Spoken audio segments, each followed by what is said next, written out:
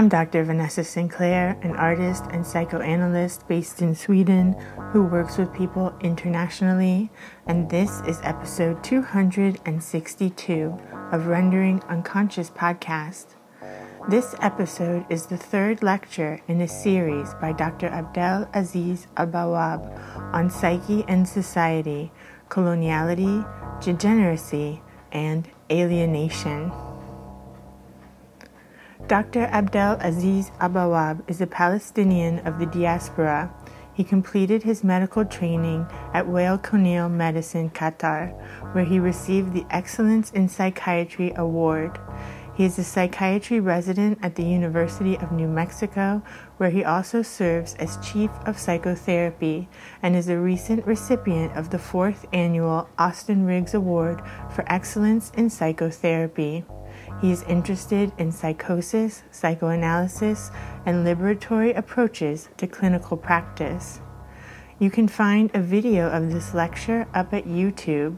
Just visit Rendering Unconscious main website, renderingunconscious.org, for links and more information. You can support Rendering Unconscious at our Patreon, patreon.com/Vanessa23Carl. Huge thank you to everyone in our Patreon community. We're so glad to have you there. Your support means the world.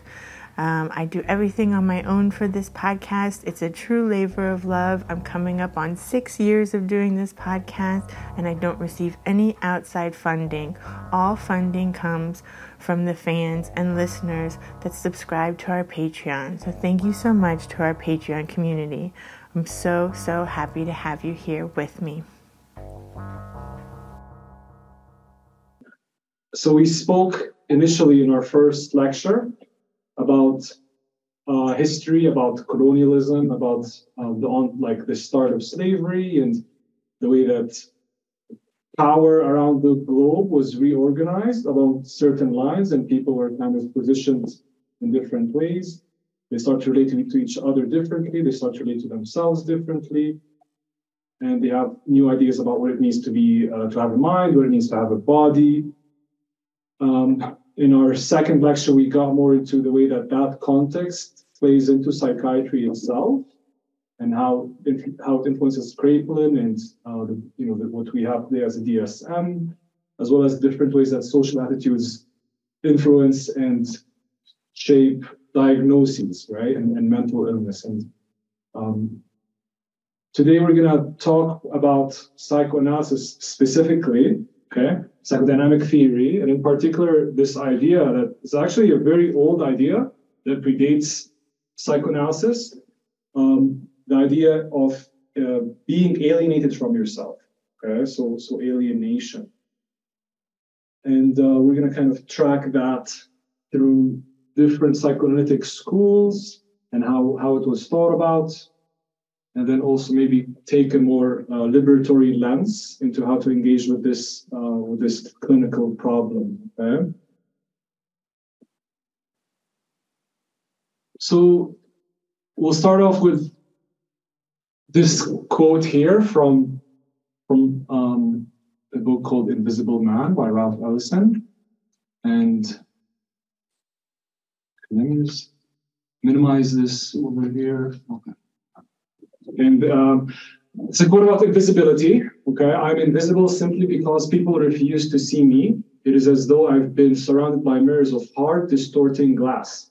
Invisibility is a matter of their inner eyes, those eyes with which they look through their physical eyes upon reality.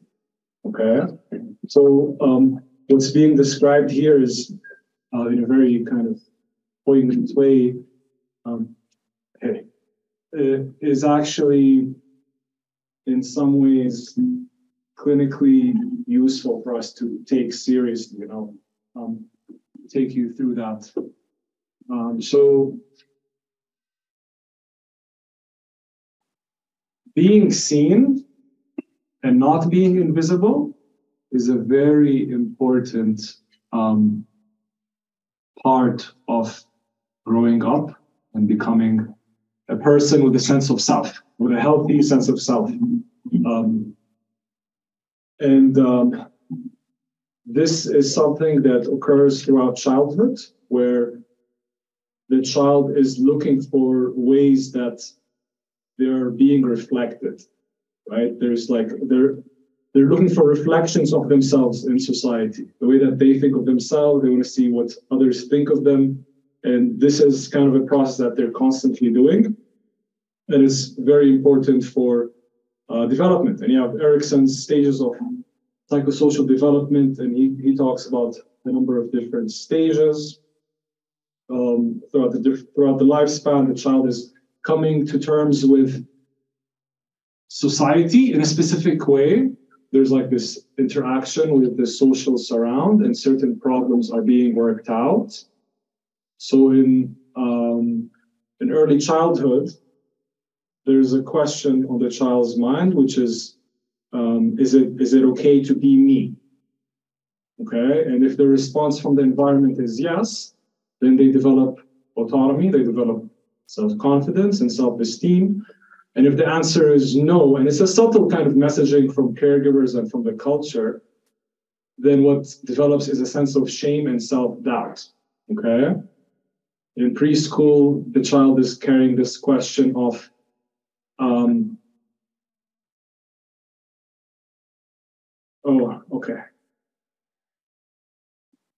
In preschool, the child is carrying the question of where am I get to in life? Like, what does the future hold for me? Like, am I going to be able to contribute something? And if they get responses that are encouraging, if they receive recognition for their achievements, then that helps them become industrious. It helps them be hardworking. And if the answer is no, and they get a lot of negative feedback and they're discouraged, they develop a sense of inferiority. Okay? In adolescence, when the child or the adolescent is trying to explore who they are, if that gets shut down, or they're asked to conform to certain views of themselves and of how things are like, then that can result in identity confusion. They're going to be kind of uncertain about who they are. Okay, so Erikson is talking about this, like this kind of dynamic interplay between the individual and the surround, and how there's a negotiation that happens that is very vital for the person's like self-esteem and their sense of self and who they are. Jessica, do you have your hand raised? Feel free to just unmute and talk, okay? No, you don't have to raise your hands. Okay. I don't think they can see your screen. Really? Yeah. I think you have to resume share. Oh, I think they're seeing your email. Oh. Yeah, we're seeing your inbox. Oh, okay. That's not. Okay. Now go back to your slides and share. Okay. Make sure it's on. Yeah. You might have to stop sharing. Hit resume. Maybe stop sharing and reshare, because I think you're showing that window. Oh, so now they can see my conversation with Dunkley. Yeah. So you need to stop sharing, I think, and then you need to do a new share. Is that right? Okay, stop share. And then share screen again. Now we share the screen. Yeah. The green one. The green one in the. And yeah, do your PowerPoint. And then go to the PowerPoint. That's it. Is this okay? Yeah. So now we're You good. got. Yeah. Yeah. Okay. Cool. Sorry to leave the Zoom people hanging on that one. Okay, so okay, another person that we spoke about in our psychodynamic lectures on Tuesdays was Kohat. Did you all talk about him with Batsman? Yeah, in the beginning, it's been really. In the very beginning, yeah. Gotcha. The name's familiar. Yeah. So probably in the beginning. He's the guy who talks about self-psychology, and for him, the most important task for a person throughout life is developing self-coherence, like a self that is coherent. And for Kohat, the environment that the child grows up in is very important to achieve this, to actually get a sense of self that's coherent, right? And the way that happens is through through like validation in some ways, right? Through being recognized as a valuable human being, right? So if that's happening in the child's environment, in the child's early environment, and they're getting this sense of connection, they're getting the sense that they're valuable, then they can grow up to be have a cohesive sense of self. Okay, and he was really emphatic that the environment has to reflect back to the child their sense of themselves, and that way that's how they can start to feel more real and more seen, and that's kind of just, you know, they get the acceptance and love that they need in order to exist as a sense of a sense of self. Okay. So what I'm trying to say here is like if you grow up like in the forest with nobody around you to reflect back who you are to you, you're not going to be aware of yourself in a way that you are, you know, otherwise. You know, when there are people, like, basically, in order for you to come to an awareness of yourself, you need to know how other people are aware of you. Okay, so there's something very natural about the child looking for themselves in other people's minds. So in order for them to get an understanding of who they are, they look at how you understand them. Thanks for saying the bar low for parenting. I just need to be better than the forest. Yeah.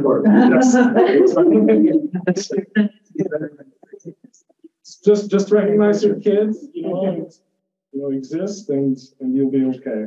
But no, like on that point, like ideally, like you want to provide enough attunement and enough. You want to see your child for who they are. So like the child does something or feels something or has a desire, and they don't know what it is until you, as their parents, kind of verbalize it and reflect it back to them and kind of tell them what's on their mind. So they start to understand themselves through their interaction with you, right? And then oftentimes there are parents who, for whatever reason, they can't really see their kid for who their kid is. Like they have a lot going on, and they're constantly maybe projecting certain ideas about who they think the kid should be, or kind of misinterpreting things, and that can be really bad for a kid. So I'll give you like a funny example of something that happened with me when I was in the 7th grade, and it's kind of like a nice example of how this thing can go wrong, right? It's kind of a benign example. I was in the 2nd grade, and I grew up in Jordan. I'm Palestinian, but I grew up in Jordan, and we have like this system between friends, like kids, where if you want to be friends with another kid, you go like this. You give them a thumbs up, and this means I'm friends with you, like literally, like very concrete. But something bad happens, like whatever, like they betrayed you, or you don't want to be their friends anymore. You give them the pinky, you go like this. This means like I'm not friends with you anymore. This is like a language system, you know. Is that like offensive? It's not. It's just very. It's just this is like, you know, I'm not friends with you, and this is friends with you. Okay. And I have this guy, his name is Najati, and I don't know what he did, but he messed with me or something. And I was like, you know what, like, I don't like this Najati guy. And I stood up, like, I was in the 2nd grade, I stood up in class, and I don't know, like, I remember this memory because I was like very young. And there was something about that setting where I was like, I want to like give him the pinky. Like, I was like, this guy is no longer my friend. But I stood up, and it was a little bit dramatic, and I can see like the teacher was looking at me, and I was like, maybe I shouldn't go all the way. Maybe there's something to preserve here. I'll just go halfway. So I gave him the middle finger. Now it's like, this is between ending and related. It's like I'm like halfway in, halfway out. Like, I'm not sure about you right now. That's what I was trying to say to him, right? Like that's what I'm trying to make a sophisticated comment about the kind of relationship to have with this guy. So I'm giving him a middle finger as a 7th grader in this class in front of this teacher, and she freaks the hell out. Like, I remember her reaction, like she freaked the hell out, and there was like no containing it. She was like, "What's wrong? Like, what is this? What's wrong with you?" And I was like, "What?" Like, it means I'm half friends, half not friends. And she was like, and her reaction was like so overblown. I was like so confused, right? And like I left that interaction kind of feeling like this kind of vague sense of badness, right? There's something wrong with my spontaneity, right? So that's something interesting happened there. And I'm reading this book called Black Boy by Richard Wright, and he talks about like this interesting situation where like a young kid who's a bit of a troublemaker, his grandma is kind of like this very orthodox, kind of very Christian, kind of rigid lady. She's like washing him, and while she's washing him, and he makes kind of like this dirty comment, right? And he doesn't know what he's saying. He's just a kid. But the grandma's reaction is like so overblown, and she kind of beats him. It's like horrible, and what happens to him is that he has like this sense that there's something there's like a nameless wrong. He's like filled with like this unatonable guilt, and it comes up in his life in different times. It kind of becomes like this kind of it becomes a threat to be like yourself in a spontaneous way, right? So like these are kind of interesting examples of where mentalization, right, or when the kid wasn't seen for who they are, right, and then that has bad effects. For me, I'm good. Like that was like a nice, funny example, right? But the thing about this is kind of happening chronically at a very important way with like your parents, right? What happens is that you stop becoming spontaneous, right? That becomes a threat. Yeah? What age are you talking about? So we're going to get more into that. There are different theories and different people. This is you can think of it as happening honestly like throughout adolescence. You know, like that. Yeah. And you're saying like the example is like you're projecting a thought or an opinion or whatever, but the reaction you're getting from others is like they're misunderstanding you. You see yourself in a particular way. The way that other people see you is very different. Okay. And you can tell this just by their like. And that's jarring.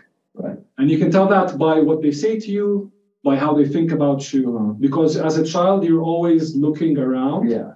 Like, who am I? The way they're treating you. The way they're treating you. And this happens also like at a wider cultural level, like socially. Like this is not just mom and dad. This is watching the TV, seeing how people that look like you, how they're talked about, what roles they play, right? It's like a wider thing. The stories, right? We have stories about cowboys and Indians, and somehow like, the good guys are the cowboys, and we got to kind of identify with the cowboys, even though you might be native or something, right? So like there are these very kind of wider mirroring that happens at a social level, and it affects the way that you see yourself. It affects the self that you develop.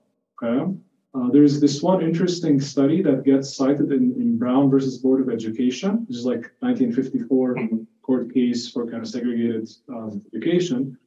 And it's a famous study that gets cited. It's about the children's preferences for their dolls, and even Black children preferred lighter skinned dolls, right? And this was cited as like an example of how like horrible kind of racism is, and how ultimately like you're gonna make an identification, you're gonna make a choice of of what being good is like, right? And we're kind of negotiating your place in society, and this can conflict with who you are, right? And that creates a huge problem for you. That's an example of internalized racism too, right? Like you get split against yourself. The images that are presented that are supposed to be you are so at odds with who you are. If you identify with them, you end up kind of internalizing something racist about yourself. Okay? Is this, what particular theory was this right from? Which one? Was it there? False self. The false self. Yes. So Donald Winnicott, who I think y'all should also be reading about in your Tuesday lectures. There's this article called False Self, and he's talking about this exact issue, but he's more interested in early infancy. Okay, early infancy.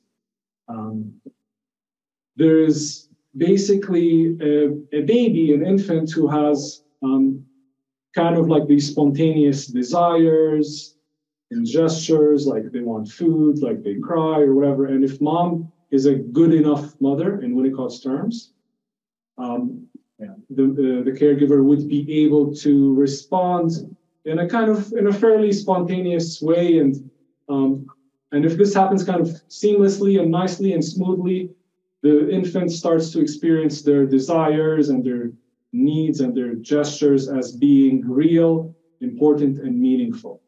Okay? And if for whatever reason there isn't a good enough environment for the infant, what happens is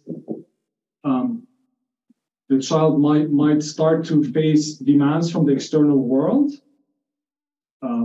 and they're not just concerned with themselves and what's coming up for them. They have to kind of content with things that are happening in their reality, in their world, and that gets in the way of them developing like a subjectivity, of them developing like who they are as a person. So another way to think about this is the child should be able to develop like a sense of me, because they have all of these kind of spontaneous desires that are being kind of fulfilled.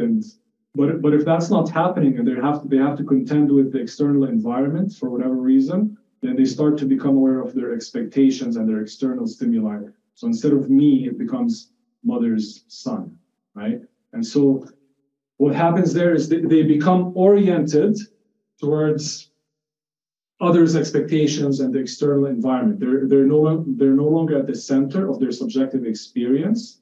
It's like they're always looking at themselves and the world through somebody else's eyes. Okay. So this gets in the way of them being able to live authentically.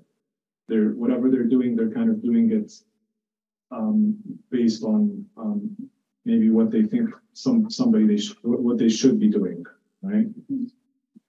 And that's like the false self. There's like a facade that comes up, and it's keeping you from being authentic, and it's rooted at a very early level for Winnicott, where your own spontaneous and kind of inner kind of needs and desires are not being attended to. They're getting frustrated, right? So that's something that can stay with you. Okay. Others have elaborated on this idea. This is Bernard Brandschaft. He's an intersubjective psychoanalyst. Also pathological accommodation. And what he's describing in this is not necessarily in early infancy. This is more broad, and this can happen later in the person's life. Let's say mom or dad or the caregiver, they're depressed or whatever, something is going on. They need something from the kid, or they're not really available to them, right? And we know like attachment is very important. It's like a hardwired drive in the children. Attachment needs to happen. Okay, it has to happen somehow, because it's linked with survival. So if let's say the parent is depressed and the child is kind of put in this situation where in order for them to be attached to the parent, then they have to kind of fulfill some kind of need for the parent, maybe to be charming, right? Maybe to try to help, right? So what happens there is that attachment becomes contingent on an accommodation. In order for you to be attached, to be in a loving relationship with somebody that you depend on and you care about, you have to give up something about your psychological distinctness, right? So now you're kind of attuned to your caregiver's psychology, their state, what's going on with them, and you're trying to orient yourself so that you can accommodate them, support them, help them, be something for them, right? So you're existing for them. In a way, this is happening at the expense of you, right? This is happening at the expense of your own personal growth, your own authenticity, your self-differentiation. Okay, and this is something that you can carry on in your life. It's something that you learn unconsciously. You did it to survive. You didn't do it because you wanted to. So it becomes kind of like a procedural memory. You know, you have declarative memory, which is more kind of general knowledge about the world, like maybe autobiographical stuff is stored in the hippocampus. And then you have procedural memory, right, which is unconscious. You don't really retrieve it, and it's in a different region. It's in the basal ganglia. So this is happening at that level. The way that your pattern of response to the environment is more of the procedural memory, and it's kind of very deep and unconscious, okay? And you take that with you in your entire life, right? So this happens when you're young, but you might start to end up being in relationships where you don't feel like you can say what's on your mind, right? Or you don't feel like there's like this problem. You can't really be authentic, and it has big implications for like your sense of vitality, your sense of meaning, and it can really be damaging to a person. Okay, and it also results in like some self-defeating patterns too, because again, you're in very severe cases, you're not at the center of your subjective experience. So like I'm sitting here, I can feel this chair against my body, and I'm in this body, and I'm thinking these things, right? I'm at the center of my subjective experience. For some people, they'll be way more attuned and paying so much more attention to what's going on with other people all the time. So they're almost like they're literally like their second by second actions are kind of, but while looking through another person's eyes at themselves. So think about like that level of kind of false self, right? That's like a very deep alienation from yourself. Okay. And again, this idea is an old idea. Think back to 1933 with a paper called Confusion of Tongues. This is Sandor Ferenczi, and he talked about something called identification with the aggressor. And it's kind of the same thing that we're talking about. This is kind of like the pathological accommodation, the false self stuff. And he says this, he says the undeveloped personality reacts to sudden unpleasure, not by defense, but by anxiety-ridden identification and by introjection of the menacing person or aggressor.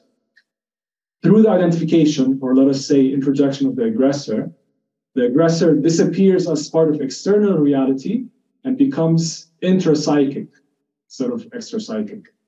Okay? So there's a traumatizing person, a traumatogenic object, and the victimized internalizes this person in their mind. So it becomes like whatever the aggressor wants, the victim also wants and fulfills. So again, what you get here is like a splitting of the ego. So the victim becomes both victim and aggressor. So kind of complicated stuff. Let me give you a benign example of how this happens. Also something happened to me, like very, very benign, simple thing, but this is a huge, huge, devastating topic. But just to illustrate it simplistically. So I was at the dentist, right? And I'm extracting my wisdom teeth, and you know they put the anesthetic, and I was like mumbling my words, and like I couldn't feel anything, and sat down, and the doctor was like this nice Southern doctor, and you know, took out this, I don't know, what is it, like a forceps? I don't even know. It was like this very savage procedure. I wasn't like, honestly, I wasn't ready for it. So he puts it in my mouth, right? And he starts to like yank it. It's like, and I'm like sitting there, I'm like, I have to do this, right? Like but I kind of got this kind of really shitty feeling, like this powerlessness, this helplessness. And like this kind of really, so what I did there, like just because it just didn't feel good to be sitting there, I kind of started to imagine like, you know, like, yeah, like get that tooth out of there. I did that in my mind. So I was like, kind of like identifying with this dentist who was making me feel helpless and uncomfortable. I was like, no, we're both here to get this, you know, tooth out, and I don't need this tooth. But it was driven by this kind of anxiety-ridden kind of sense of helplessness, right? And you can kind of see yourself doing that in certain instances where like it's very intolerable to be in this situation where you're powerless and you feel like you can't really protest, right? So what you do is you take on and you identify with the aggressor, right?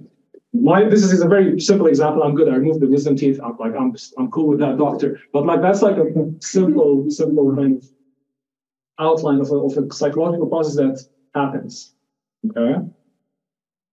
And if you can imagine that happening all the time, right?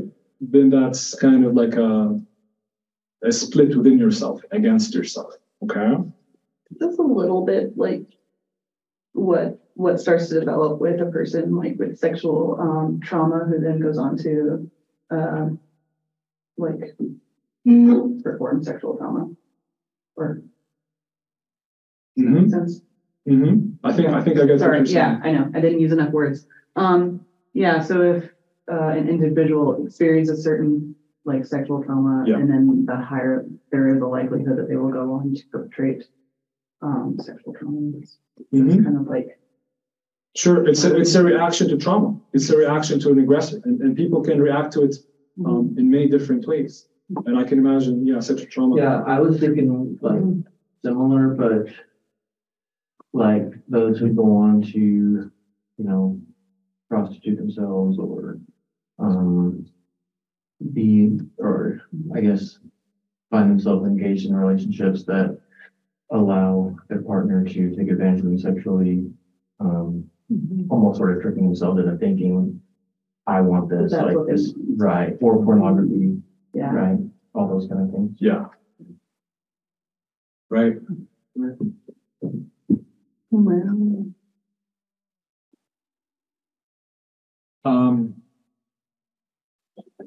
And a lot of people say that Freud didn't think about like social stuff, but there's like some very consistent and illuminating writings about the dynamics between oppressor and oppressed, and how this identification with the aggressor kind of takes root in certain ways, right? So,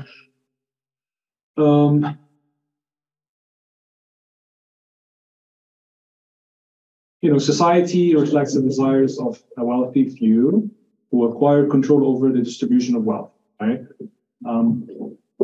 So there's a lot of wealth that is controlled by not a lot of people. Right? I think there are some statistics in the U.S. It's like a crazy number. It's like, what is it? I don't even know. I think it's like about 2/3 of the wealth generated since 2020 is owned by like the top 10%, but then 1%. 1% is a third, and then the other third is like the remaining 10%. Right. So that's this 90% has like the remaining third. Crazy, yeah. 1/3 has as much as the top 3 people. I think it's like that. It's like really insane. Whatever, but you get the point. The point is, like the vast wealth is held by by a minority. And people have kind of always asked, like, what's going on? Like, why is it that the people who don't have much, why don't they like rebel and try to get it? And the reason why is because they start to see like in their oppressors, they start to see their ideals, right? It's kind of like the temporarily embarrassed millionaire, that myth, like and then historically too, like race was used as like a very powerful tool for this purpose. When there was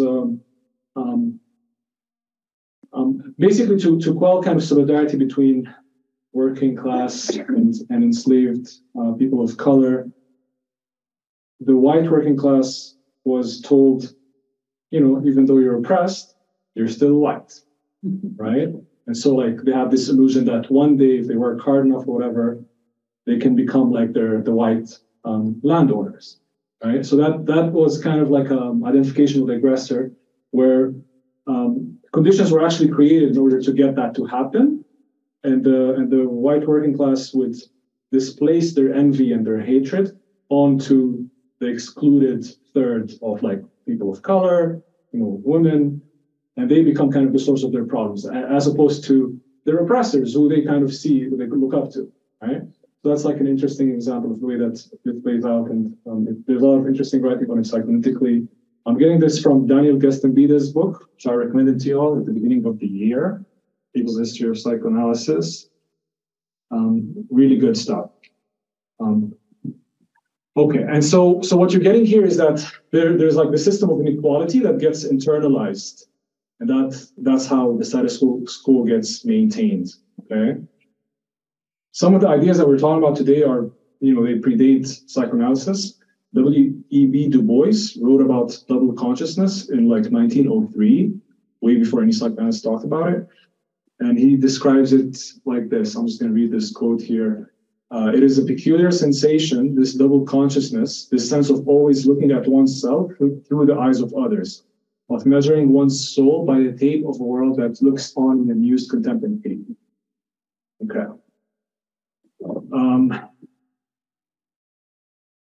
Yeah. So there's an oppressor within, right? There are warring ideals. And this has been written about a lot more by different decolonial psychoanalysts. France Fanon is the Martinican psychiatrist, and he has a book called Black Skin, White Masks, and he talks a lot about the way that for colonized people and people in Africa in particular, who he was concerned about, there was this desire to become white, right? There was this desire to like turn white or disappear. And he talks about the way that societies have a way of managing their aggression, like there's a collective catharsis. And as kids who like read stories about just different stories about, like we're saying, like cowboys and Indians, or and like even for me in Jordan, like just playing games where you're like the US and you're kind of invading Iraq. All of these things, like as a kid, you want to identify with the good guys, right? And so what happens there is you start to identify with your oppressor, right? Basically, the idea is that if the world is cruel to you, you start being cruel to you as well. And yeah, so you're getting this sense that there are many different ways that a person can get split against themselves. They can, inauthenticity in some ways gets pressured. In some cases, it's like almost impossible to for your own safety. And there's this social and cultural context is very important for this, right? A lot of psychoanalysts talk mostly about the environment, like the nuclear family, but this happens at a wider social level.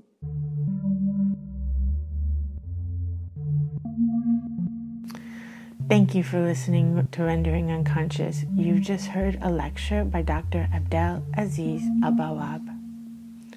For more, please visit his YouTube page, which is linked to at renderingunconscious.org, where you can view this lecture as well as other lectures that he's done. As always, huge thanks to Carl Abrahamson for contributing the intro and outro music to Rendering Unconscious podcast. You can visit his website, carlabrahamson.com, and follow him at social media, carl.abrahamson at Instagram and Carl Abrahamson at TikTok. And now the song, Butterfly Effect, from my latest album with Pete Murphy, All Poets Are Pornographers. Available at petemurphy.bandcamp.com. Enjoy. Things happen.